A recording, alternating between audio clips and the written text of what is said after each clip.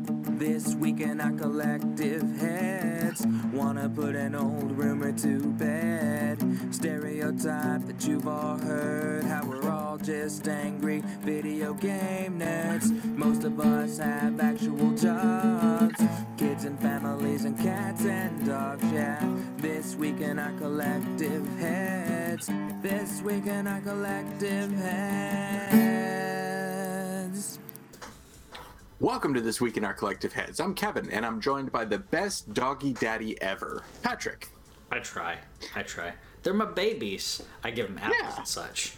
Not the whole apple, just a little bit. But welcome to This Week in Our Collective Heads. We're doing gaming news like we do every single week, giving you the important parts of gaming news and what happened this week, what may happen, some predictions. We try to be as accurate as possible. We preface everything if it's a rumor and all that. We also want to give you the context of if something's happening, why it's important, and what you should not necessarily think about it, but what you should know about it and what the context may be, and then you can get your own, come to your own conclusions and make fun of our conclusions because sometimes they're off.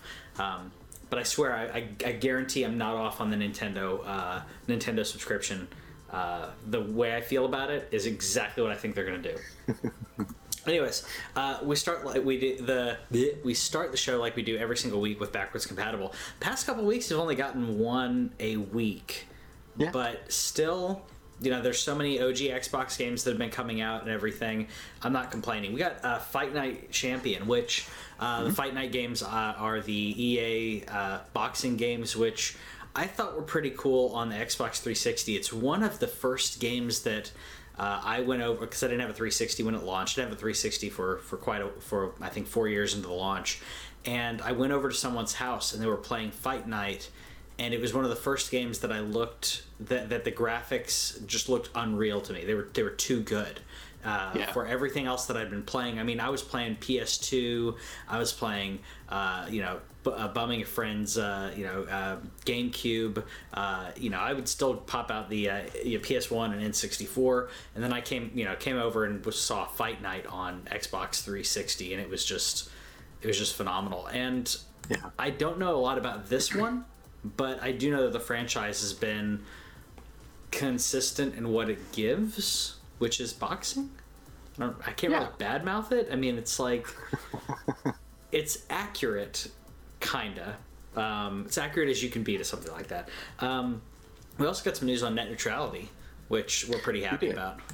Yes, we are. Yeah, I'm just hoping this guy goes to jail. But that's not what we're talking about here. No.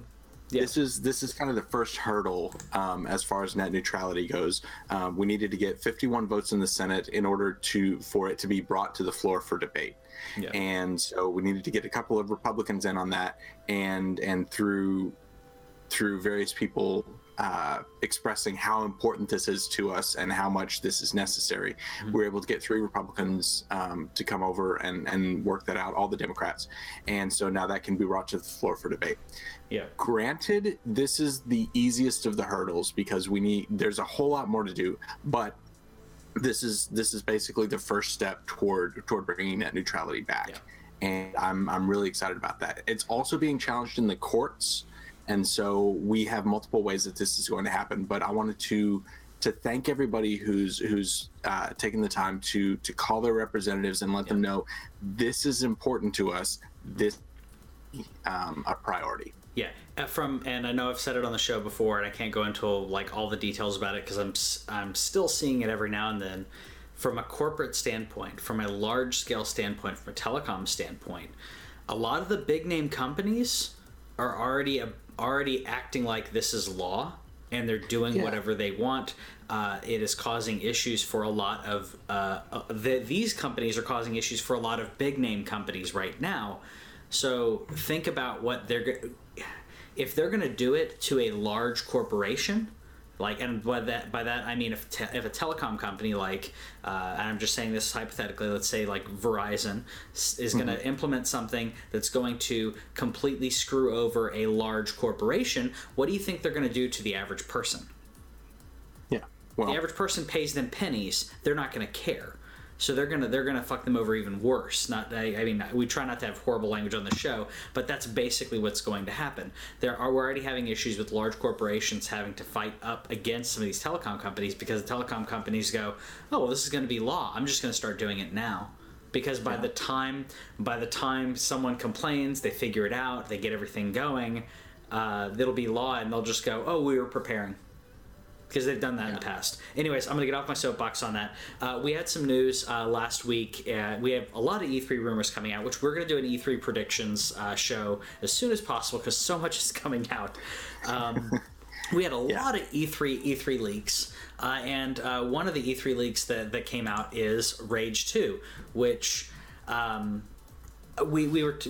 discussed because you weren't on the show, but I was saying that I thought it was a definite possibility, and then in addition to that, Bethesda themselves were hinting at it, and now it's official. It's a thing that they've been working on, which it's a very Bethesda thing to be working on something and have it this far, and then say, oh. Yeah, that's real. Yeah. One of the things that was Rage was a game that came out and a lot of people were like, okay, this is a game that exists. There wasn't a whole lot of hype or excitement surrounding this, but one of the critiques of the original Rage game was that it was very bland. It came out in a time when the color palette was very limited. Brown. And is brown and sepia and all that. Yeah. And what I see in this title is that it looks like it's much more colorful, it's much more vibrant. It's like a punk apocalypse. Yeah. Which I think that sounds interesting, and Bethesda in the last couple of years has become kind of the vanguard of single player first person shooter experiences. Sure. And so I'm definitely curious. I'm going to check it out. I didn't play the first one, but this looks more interesting to me. And plus, until Borderlands 3 comes out, I want to have some random craziness in my apocalypse. Agreed. And Borderlands is the exact comparison that I was going to go for in this. When the first one came out, I've been a sucker for post-apocalyptic genre. It's become very jaded. It's become oversaturated now.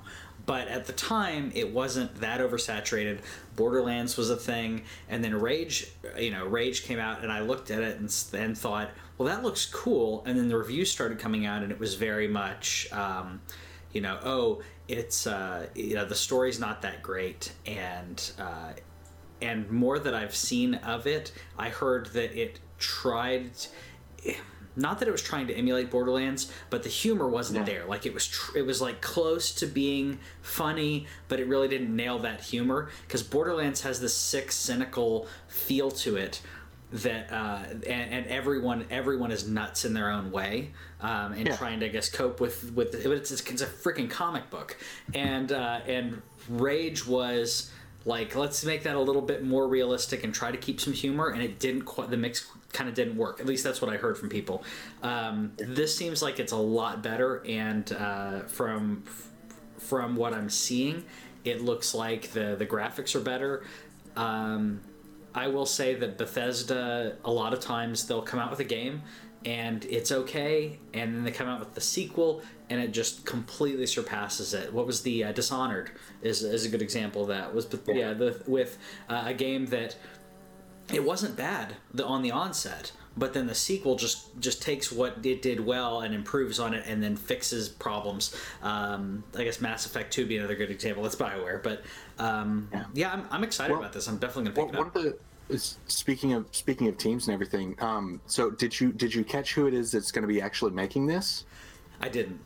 Okay, so it's Avalanche and I forget the name of the other team, but it's the Mad Max team combined with the Just Cause team. So this game is going to be pretty... Exactly. That sounds like a winning combination. And so it's very, very brief, but most of the gameplay, we got the gameplay trailer this week, and so most of the gameplay trailer just shows guns and stuff, but there's a moment, and you'll have to go through and watch it yourself because I wasn't able to point it out when it happened, but there's a moment when they fling this this little boomerang looking bladed thing. Yeah. And I would be really excited if that's something that I like it when they give us interesting weapons, rather than just guns and shotguns and whatever. And so if that's something that comes into the game and it's like the abilities, that could be a lot of fun. Agreed. Speaking of first-person shooters and abilities, we got some news on Black Ops 4, which I sat through the entire presentation of. And I texted you during it. I think you were sleeping. But I think you were sleeping during it, like when I texted you. But I texted you something to the effect of, like, I don't understand why they're still talking. Like, this presentation could have been a 15-minute presentation. How long was it? I don't freaking know. I mean, I had to keep pausing it to handle some things. I'm going to guess 45 minutes, maybe an hour. Jeez. It just kept going. It may have been even longer than that. It was grueling. And I feel like what happened was this would have been considerably better spent money and time wise if they had done something like Nintendo does with the directs, which I think is it's a very 21st century, it's a very technology cognizant way to give information to the public, because we don't have to be in a big conference room to hear about a presentation. I love E3. E3 is the freaking Super Bowl. But a lot of these presentations, you don't have to rent out a big space. You don't have to do this. I feel like they did that, and then they just kept like stretching things. I will say it was funny when they talked about, is there going to be wall running?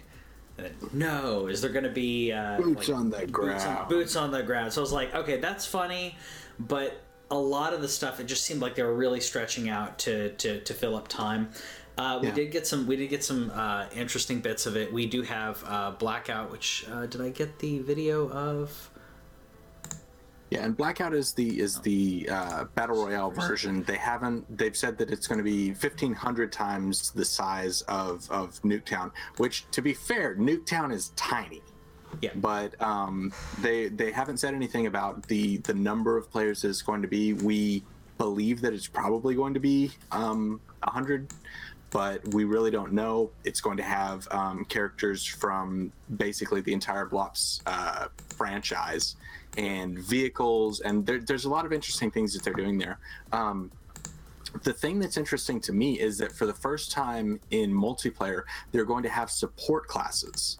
So like there's healers and tech people where you can set up a I think it's called like a reactor core or something, and it does damage over time over an area through walls and things like that, and that type of move to a hero-based system, where you don't have to be good at shooting, is massively appealing for me. I agree. You can have support classes. There's basically a support healer kind of thing with cooldowns. It is hero based. I mean, let's be honest. And you and I talked about this before. The fact that Call of Duty is stealing from successful franchises is not a bad business move. I feel like it's a little bit creatively bankrupt, but I think that what they're doing is they're saying what are people playing now? What are our core gamers doing and playing? How are they spending their time? Well, they're spending their time playing Overwatch, playing Fortnite. That's really what the big things are. Well, if you can put support based hero abilities into Call of Duty, then that brings on those players. It has them keep playing, and I think that it breaks up the monotony in regards to a first person shooter. And in this case, I think that you have to suspend disbelief a little bit, because let's break this down. We're talking about. They said, hey, we're going to be more realistic. We're bringing it back to basics. We're going to be boots on the ground. But you've got these crazy generators that cause damage, and you can throw healing bomb things at people. And I'm like, wait a minute, you're choosing what fantasy you want to live in at this point. Yeah.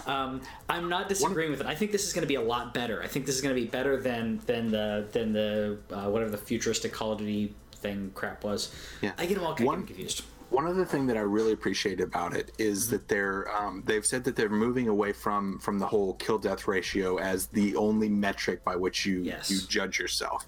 Very happy about that. And for people like me, that is massively appealing, because I want to be able to help.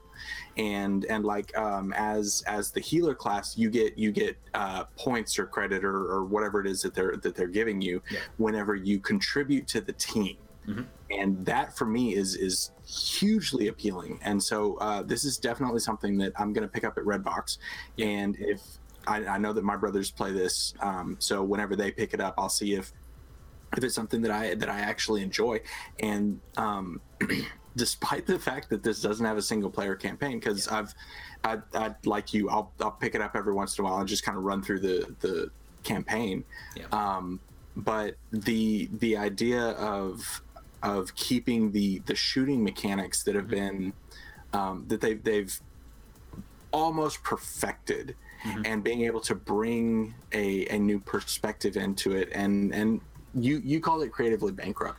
I see it as paying attention to what people are actually doing, what people are actually playing, what people want to play. Sure, but that's a marketing analysis, like, is really what it is at that point. I mean, we're taking it away from this is no longer art created by artists. It is art created to fill to appeal to the people who they think are going to be buyers. So instead of creating a film or a novel that has substance, you're saying, what are people looking at, watching, reading? Let me write something like that. It's essentially 50 Shades of Grey. People are reading Twilight. Let me write something like Twilight. Let me write some Twilight fan fiction. Here you go, and then people buy it. That's what this is. I mean, it is. So there you have it. Black Ops 4 is the 50 Shades of Grey of the Call of Duty universe. Now moving on, really quick. I will argue with myself though, because previously I had stated that without the single player, that this game was not going to sell as well. After seeing the presentation and seeing what they're doing in regards to the hero mechanics, in regards to Blackout, I do not think that this will sell. I don't think that this will sell less than their expectation, and by that I mean taking out the single player campaign is not going to be detrimental to it the way that taking out couch co-op was to Halo. You're taking out a core element, but I think they're adding enough that you're going to get people to still buy it. I don't think it will sell. It may not sell as well as the last one, but I don't think that they'll look at it as a commercial failure after removing the single player, which is a double-edged sword, because I want the single player. I just wanted to say that. So we'll see how that goes. Let us know in the comments what you think about the new Black Ops, and whether you see it as reflecting what's happening in the industry, or if you see it as just kind of a cash in. Yeah. But the next up we have and Xbox has released an accessibility controller, which do you have an image for that? I've got video of it playing. Okay. Well, but yeah, this is something that I think is really awesome, and Microsoft has collaborated with some people who were already working in the field of accessibility for gamers, and it's for people who have limited hand-eye coordination, and basically make it where games are more accessible to more people. And I applaud them, and I think that this is a really fantastic step in moving towards something that makes gaming available for everybody. It's just like when they introduced the colorblind mode into the Call of Duty games. It's like just make it more accessible to more people. And I think this is a really awesome setup that will allow people who had been frustrated previously to be able to enjoy the hobby that they like. And there's so many people who want to play games that can't play games, who are born with disabilities, people who are in accidents, who can't physically do things they wanted to do before. There are people who want to be part of this hobby that can't. That being said, obviously there are some games that this will still have at its core will still not be able to work with, in regards to playing something like Dark Souls or playing Overwatch. But there are so many games that that they should be able to play and conquer and have that feeling of of being able to not only enjoy the hobby but also to overcome a challenge. And these are people who are overcoming a challenge in their life every day, and they're able to overcome this. Like I said, people who were gamers or people who could never get into gaming because the controls are not only does it have hand-eye coordination, but the buttons are small. They are made for the average person's hands. So if you have a disability in regards to missing, if you have a missing hand, one of the gentlemen in the videos, I think I don't know if he's in an accident or what, but he has he doesn't have his hand anymore, or doesn't have a left hand, and he has trouble gripping things and putting on shirts. And this allows him to be able to play video games, and it's modular. That's one thing I loved about it. When I saw the image at first, I thought, oh, I get what they're doing. They're trying to make it more accessible. And then I realized there's a bunch of USB ports. You can change out what the D-pad is like. You can change out what all these inputs are, which really customizes it for the person for the gamer, which I think is amazing. It's amazing. And so we just wanted to extend a massive applause to Microsoft for being able to see a need among people that want to enjoy their products and being like, here, let's work with the community that already exists, like you said, the mods and everything. Yeah. People were already doing this, but for Microsoft to step in and be like, hey, let us help you and let us work with you as this subset of the community to bring you into the fold. And we just thought that was really awesome and wanted to highlight that. Yeah. Just including more people. Inclusion is always good. Inclusion is always wonderful. And speaking of inclusion, the Crew 2 is going to get a beta the end of this month, the end of May. Yeah. So I didn't actually play the first Crew. It was a game that kind of came and went. For me at least, it didn't really have a whole lot of hype around it. By the time it actually came out, but I am curious about the closed beta and what that's going to look like. I'm curious about it. I'm curious about it, but the reason that I didn't get into it is the Crew was really bringing on the idea of having a crew, of having a group of people that you go do races with, that you go do heists with, and all, where it's all driving based, but you are doing things as a group, as a crew.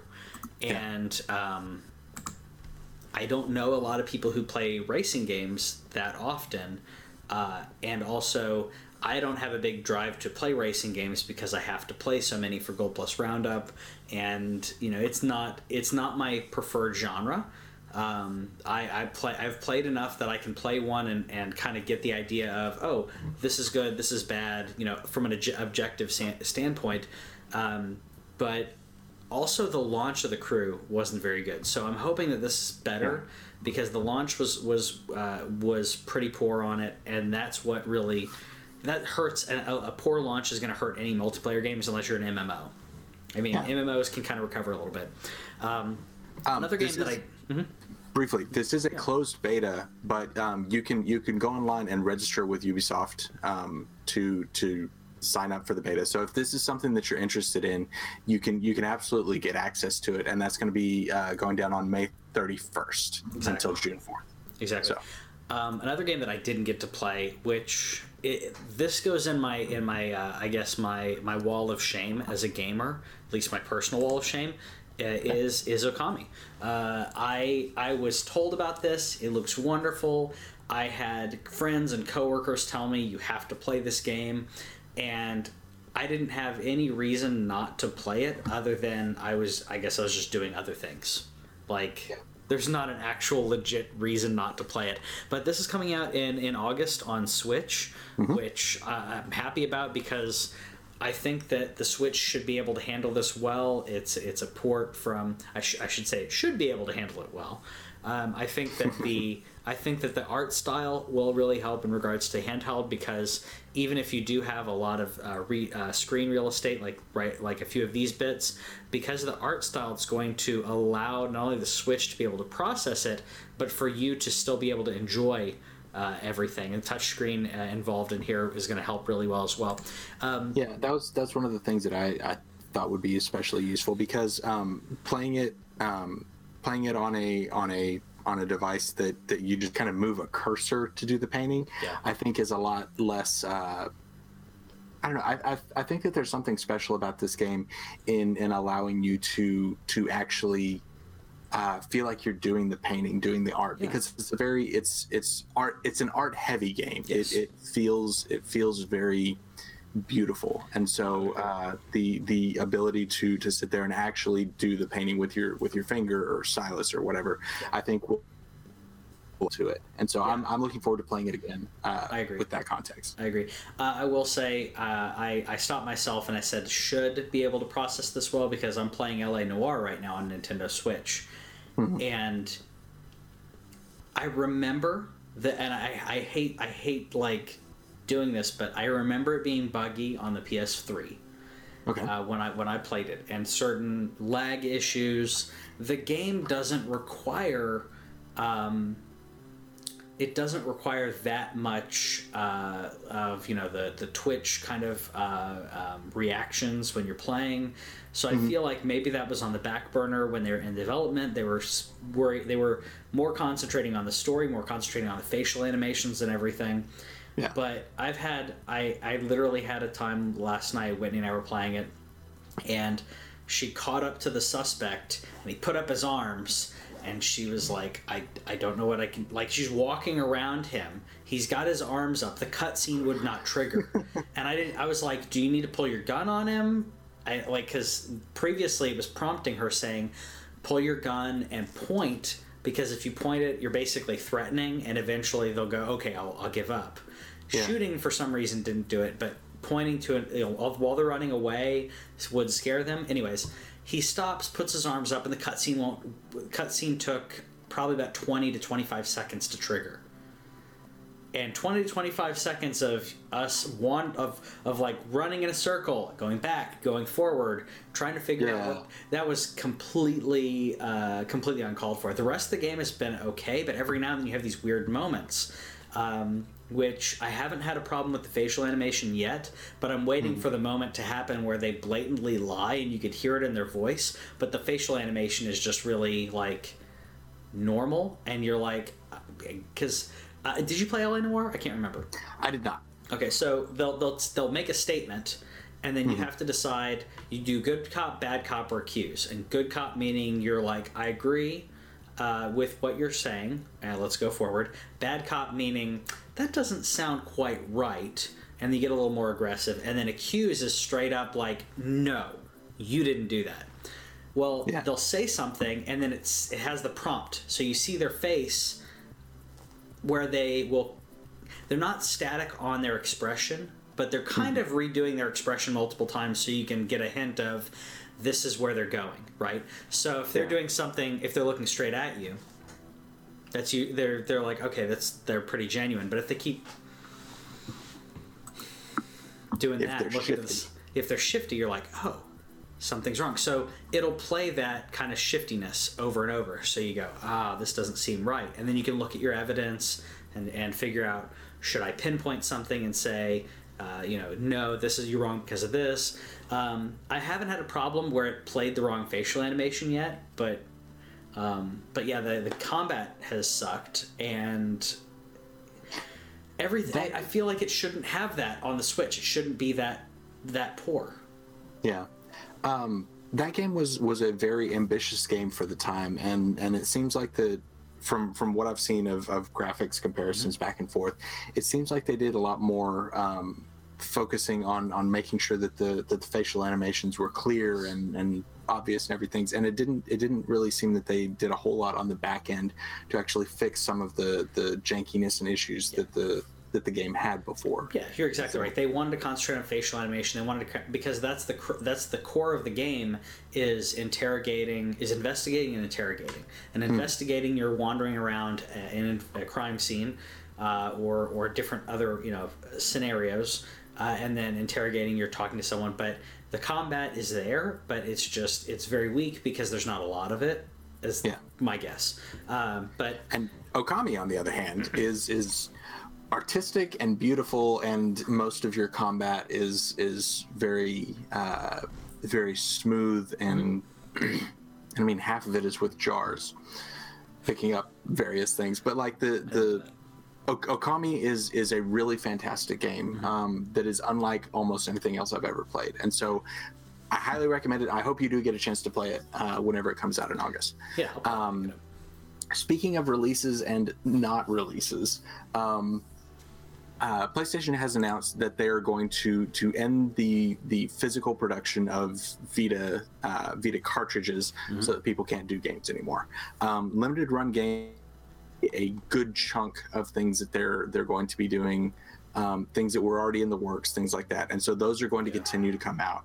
These are going to keep coming out in Japan, where the Vita is still apparently going strong, but in the US and in Europe, production is going to be ending. And so that is unfortunate, but honestly, with the poor reception for the Vita and the fact that they kept it going for 7 years, the Vita will probably be one of my it's in my top 3 and probably will remain in my top 3 consoles of all time.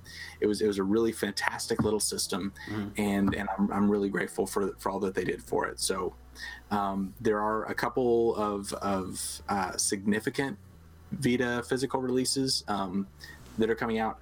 Cosmic Star Heroine, and what's the other one? The Bloodstained. I get them mixed up because it's just a bunch of old Castlevania titles mixed and mashed. But I think it's Curse of the Moon is the 8-bit one. Something like that. And then Symphony of Something is going to be the Sorrow, I want to say. I can't remember. Yeah. Symphony of Sorrow. I don't know. But yeah, I agree with you. I'm surprised they kept it going as long as they did. I think if the Japanese market hadn't been so big on Vita, it wouldn't have happened. I mean, this was longer than the Nintendo DS and DSi put together. I mean, it's had a long life. It's surprising that it's still so big in Japan, but I think that's because the Switch has only been out for just over a year. I think the Switch will take over in that because it right now the problem is the price for the Nintendo Switch because you can get a PS Vita for a lot cheaper, and there's so many games to play on it. Now the games are drying up, and the Switch price will. If it won't go down, people will invest in it because that's going to be the future. Yeah. But it does have an amazing library of PS1, PS2 games, and I still love mine, and it's just a really neat thing. And then a little bit more Vita news. May 22nd, Stardew Valley is actually coming to Vita, which is something that I had kind of given up on, to be honest. Yeah. But yeah, Stardew Valley is coming there, and you can do all the farming you want on your Vita. Which I can't remember if this is. I'm pretty sure this is coming to Switch as well. It's already on Switch. It's already on Switch. Okay. Yeah. I knew that. I couldn't remember if it was or if it's already coming, because I can totally see this as a handheld experience. Makes perfect sense to be able to have something. I always say that I view handheld games as a game. For a successful handheld game, it should be a game that you can say, oh, I've got a quick 5 minutes or whatever, I'm going to do X, Y, and Z. You can jump in, accomplish something, and then jump out. Good example would be like, I think Diablo 3 would not be that good of a handheld game because of how deep you can get into playing something like that. That being said, Skyrim on the go has been interesting, but at the same time, I'm able to kind of stop what I'm doing by putting console into sleep mode. Yeah. So there's always exceptions to the rule, but one thing I am excited about that I don't think will be coming to Switch is Shenmue 3, which is delayed to 2019. Does not surprise me that it's delayed. This is we're going to get it when we get it kind of situation. I feel like it's going to be a Last Guardian situation as well, or a Final Fantasy 15 situation, where there is no way that this game will A, live up to the hype, and B, be able to recapture how great the originals were for their time. Yeah. They were so ambitious in a way that they were doing things that like Grand Theft Auto later stole for Grand Theft Auto 4 and 5. The idea of you having a huge open world and missions, but you can also go bowling, or you can also go eat at this restaurant. I really feel like the Yakuza games are one of the greatest legacies that Shenmue kind of left, because that's something that allows you to get into the minutia of day-to-day life in these characters. You actually and then, live there. I mean, you really live. Yeah, and it's amazing. You go to. Yeah.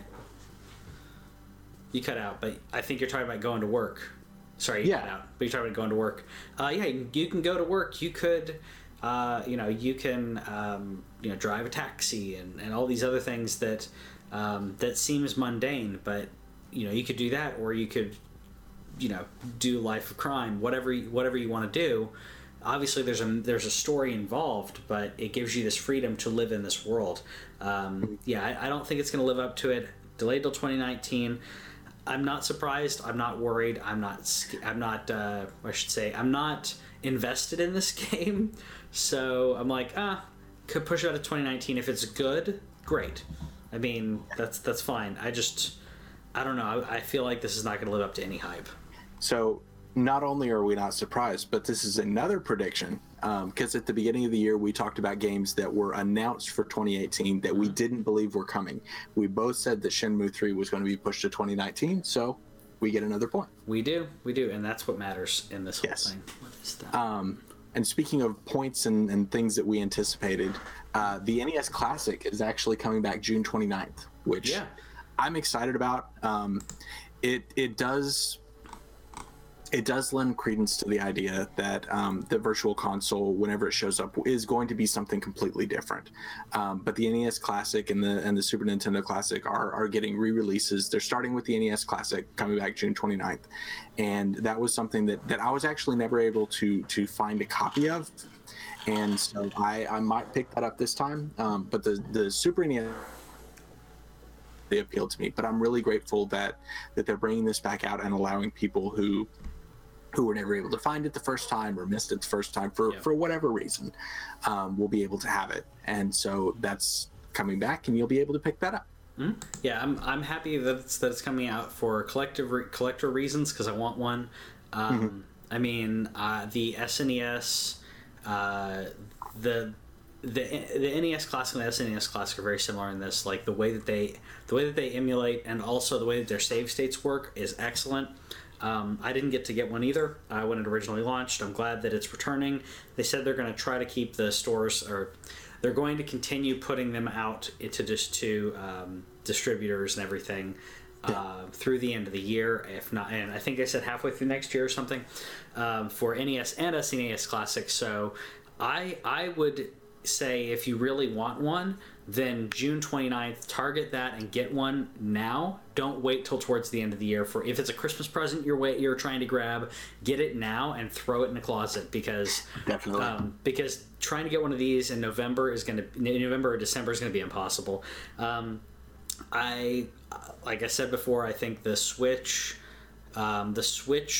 Virtual Console, which is not going to be called Virtual Console. I think it is going to be a Netflix subscriber based thing where they get, that's basically what they said before, was you pay the subscription, you get to play their games, and they're going to rotate out which games are on there.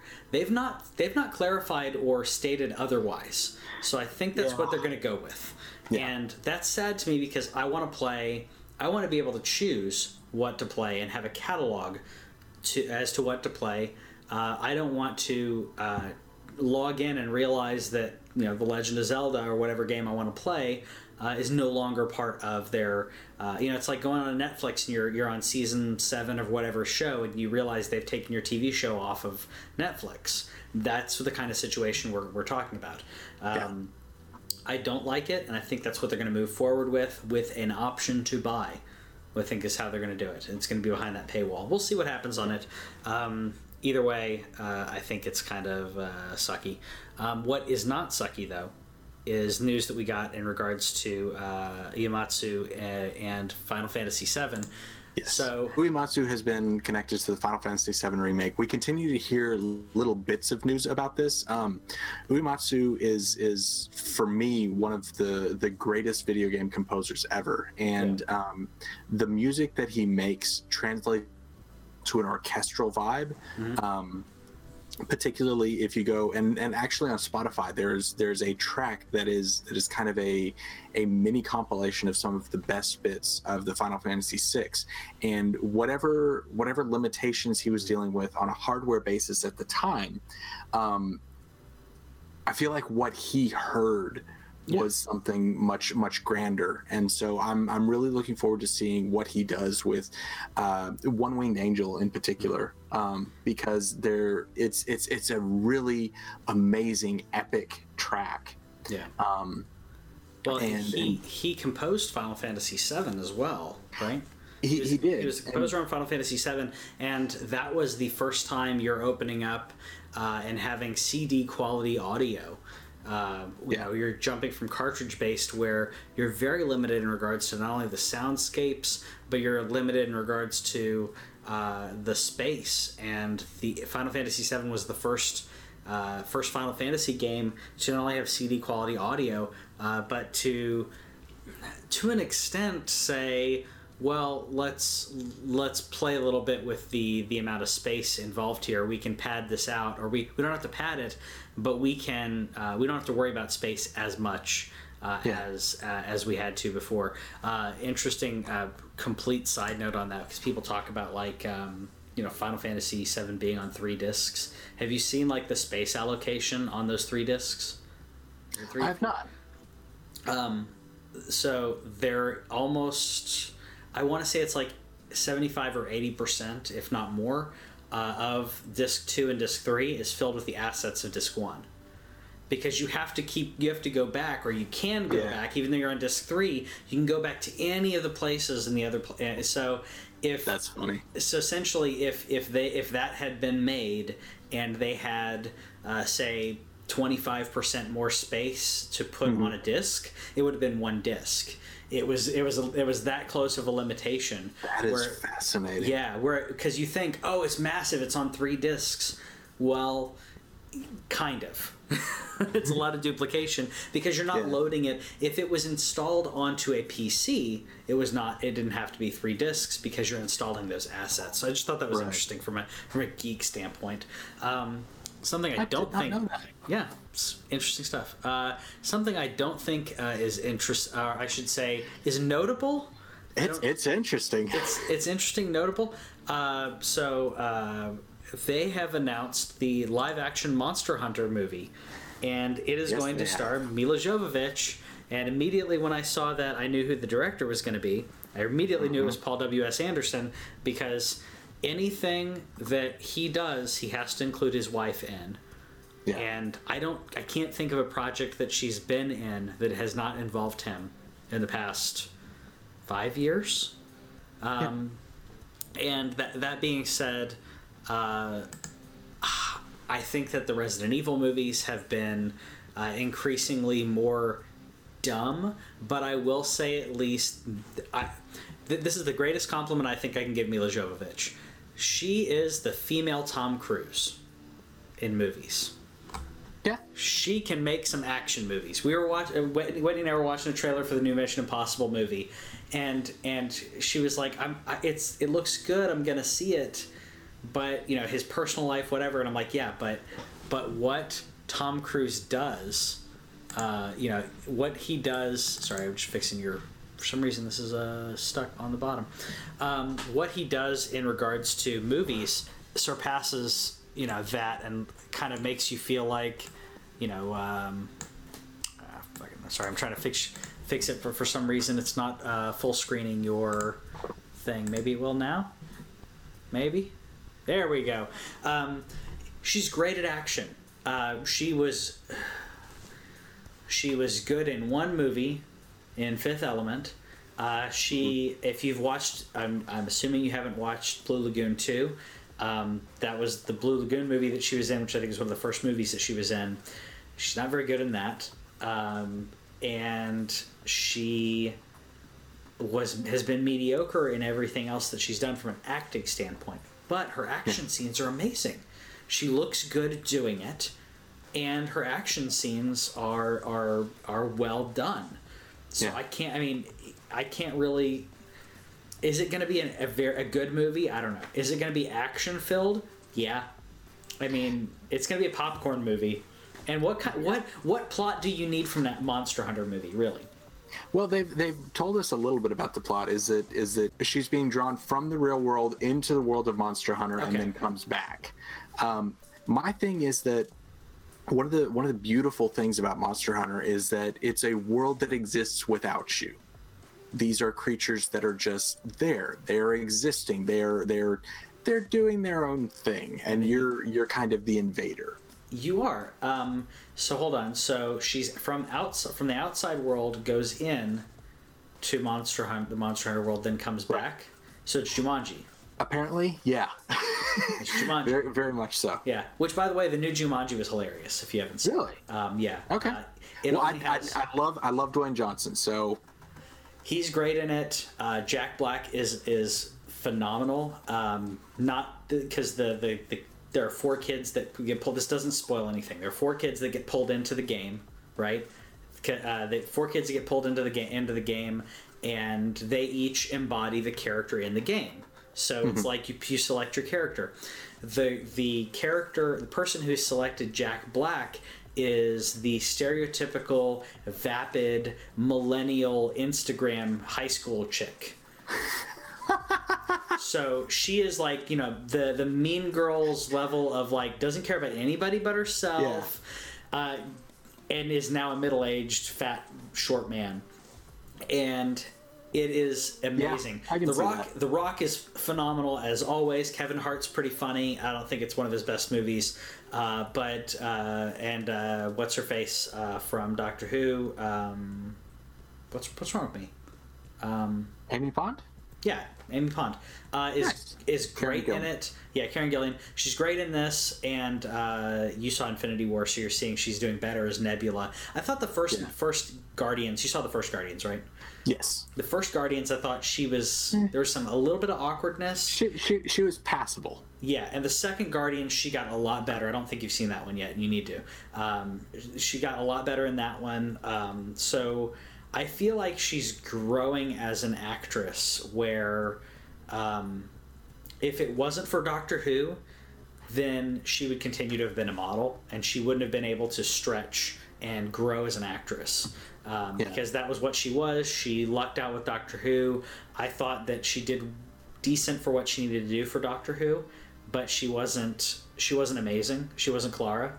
I mean, the relationship was really good, but I'm just talking about her acting ability. And her acting ability has grown since Oculus and other crappy movies that she's been in. Anyways, that's off topic, but let us know what you think of the Monster Hunter movie. If you think that it's going to be an additional, cash in for video game movies that won't matter, if you think that if you think it's something that's going to do well, then let us know in the comments, and let us know if you think it's going to do better than Tomb Raider. We'll see you later.